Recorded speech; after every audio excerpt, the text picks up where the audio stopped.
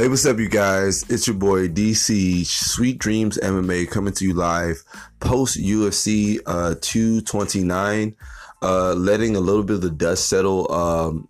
Seeing that was definitely the hype train. It's everything that I thought it was going to be as far as amazingness. Let's get right into it. First of all, that T-Ferg versus Pettis fight was incredible. Two warriors went into the octagon and one came out the victor, and that was T-Ferg. Congratulations and hats off to him. After the match, he called out Khabib for the title, and respectively, I feel like he should get his chance. Let him go in there and prove whether he can take the title from one of the baddest men on the planet right now. I mean, his performance was great. I mean, some people was like, "Oh man, he almost got knocked out." It's like, hey man, that happens in fights. Anything can happen in fights. But let the man get his chance. It's a lot of people getting chances that I feel like shouldn't. So he definitely should be one of those people who gets a chance at the title. Then we're going to move straight into the real deal of the night. Khabib versus Conor McGregor. Khabib mauled the man. Mauled him. Like, Conor got mauled by an eagle/bear, and it was the best thing I've ever seen.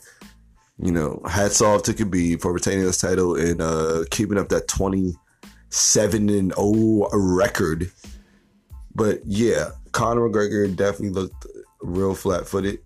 Didn't look like he'd been actively, sparring and fighting. I mean, it just wasn't the Conor from a couple years ago. So we will see if he gets back active into MMA and gets back to his old self. And maybe there is rumored he's calling for a rematch, but I feel like he should fight a couple fights, maybe at lightweight first to get comfortable with the weight, and then challenge whoever has the title at the time.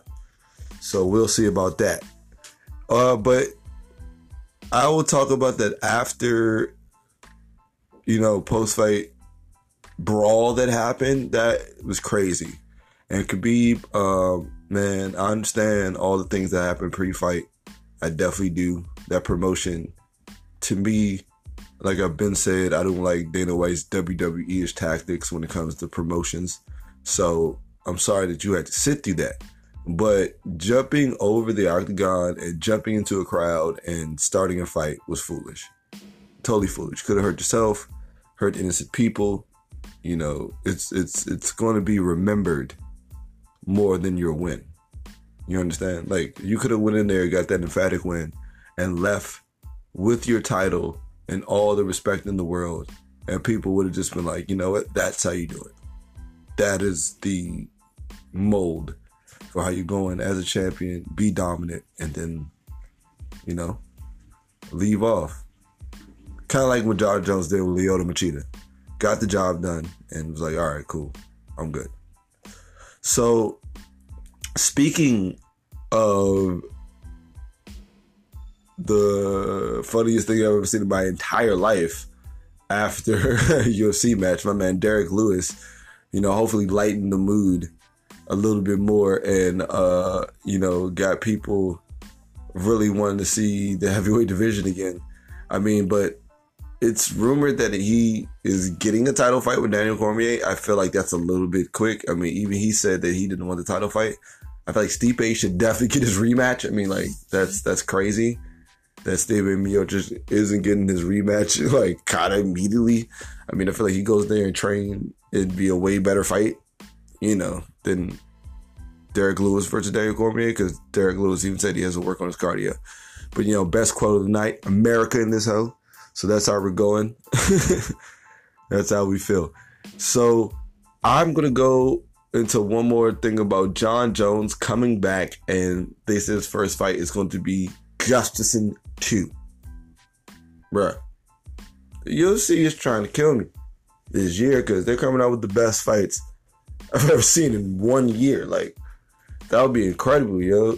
John Jones versus Augusta 2 to bring back John Jones. Like, I mean, the UFC knows how to put fights together. It's just their promotion that is trash.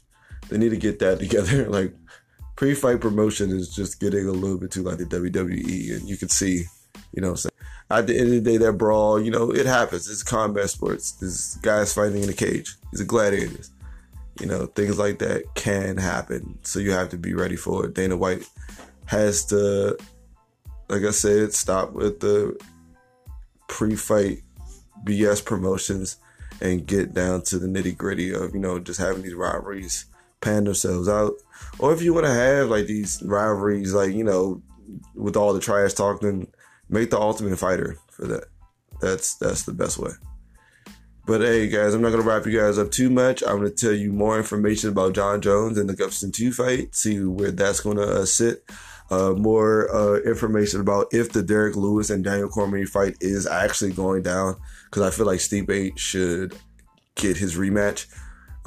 T. Ferguson versus Khabib. I'll see if any news comes about that, because that seems like that'd be a really good fight for the beginning of next year. And any news period about the next UFCs to come. So I want you guys to have a blessed day, all right? Peace.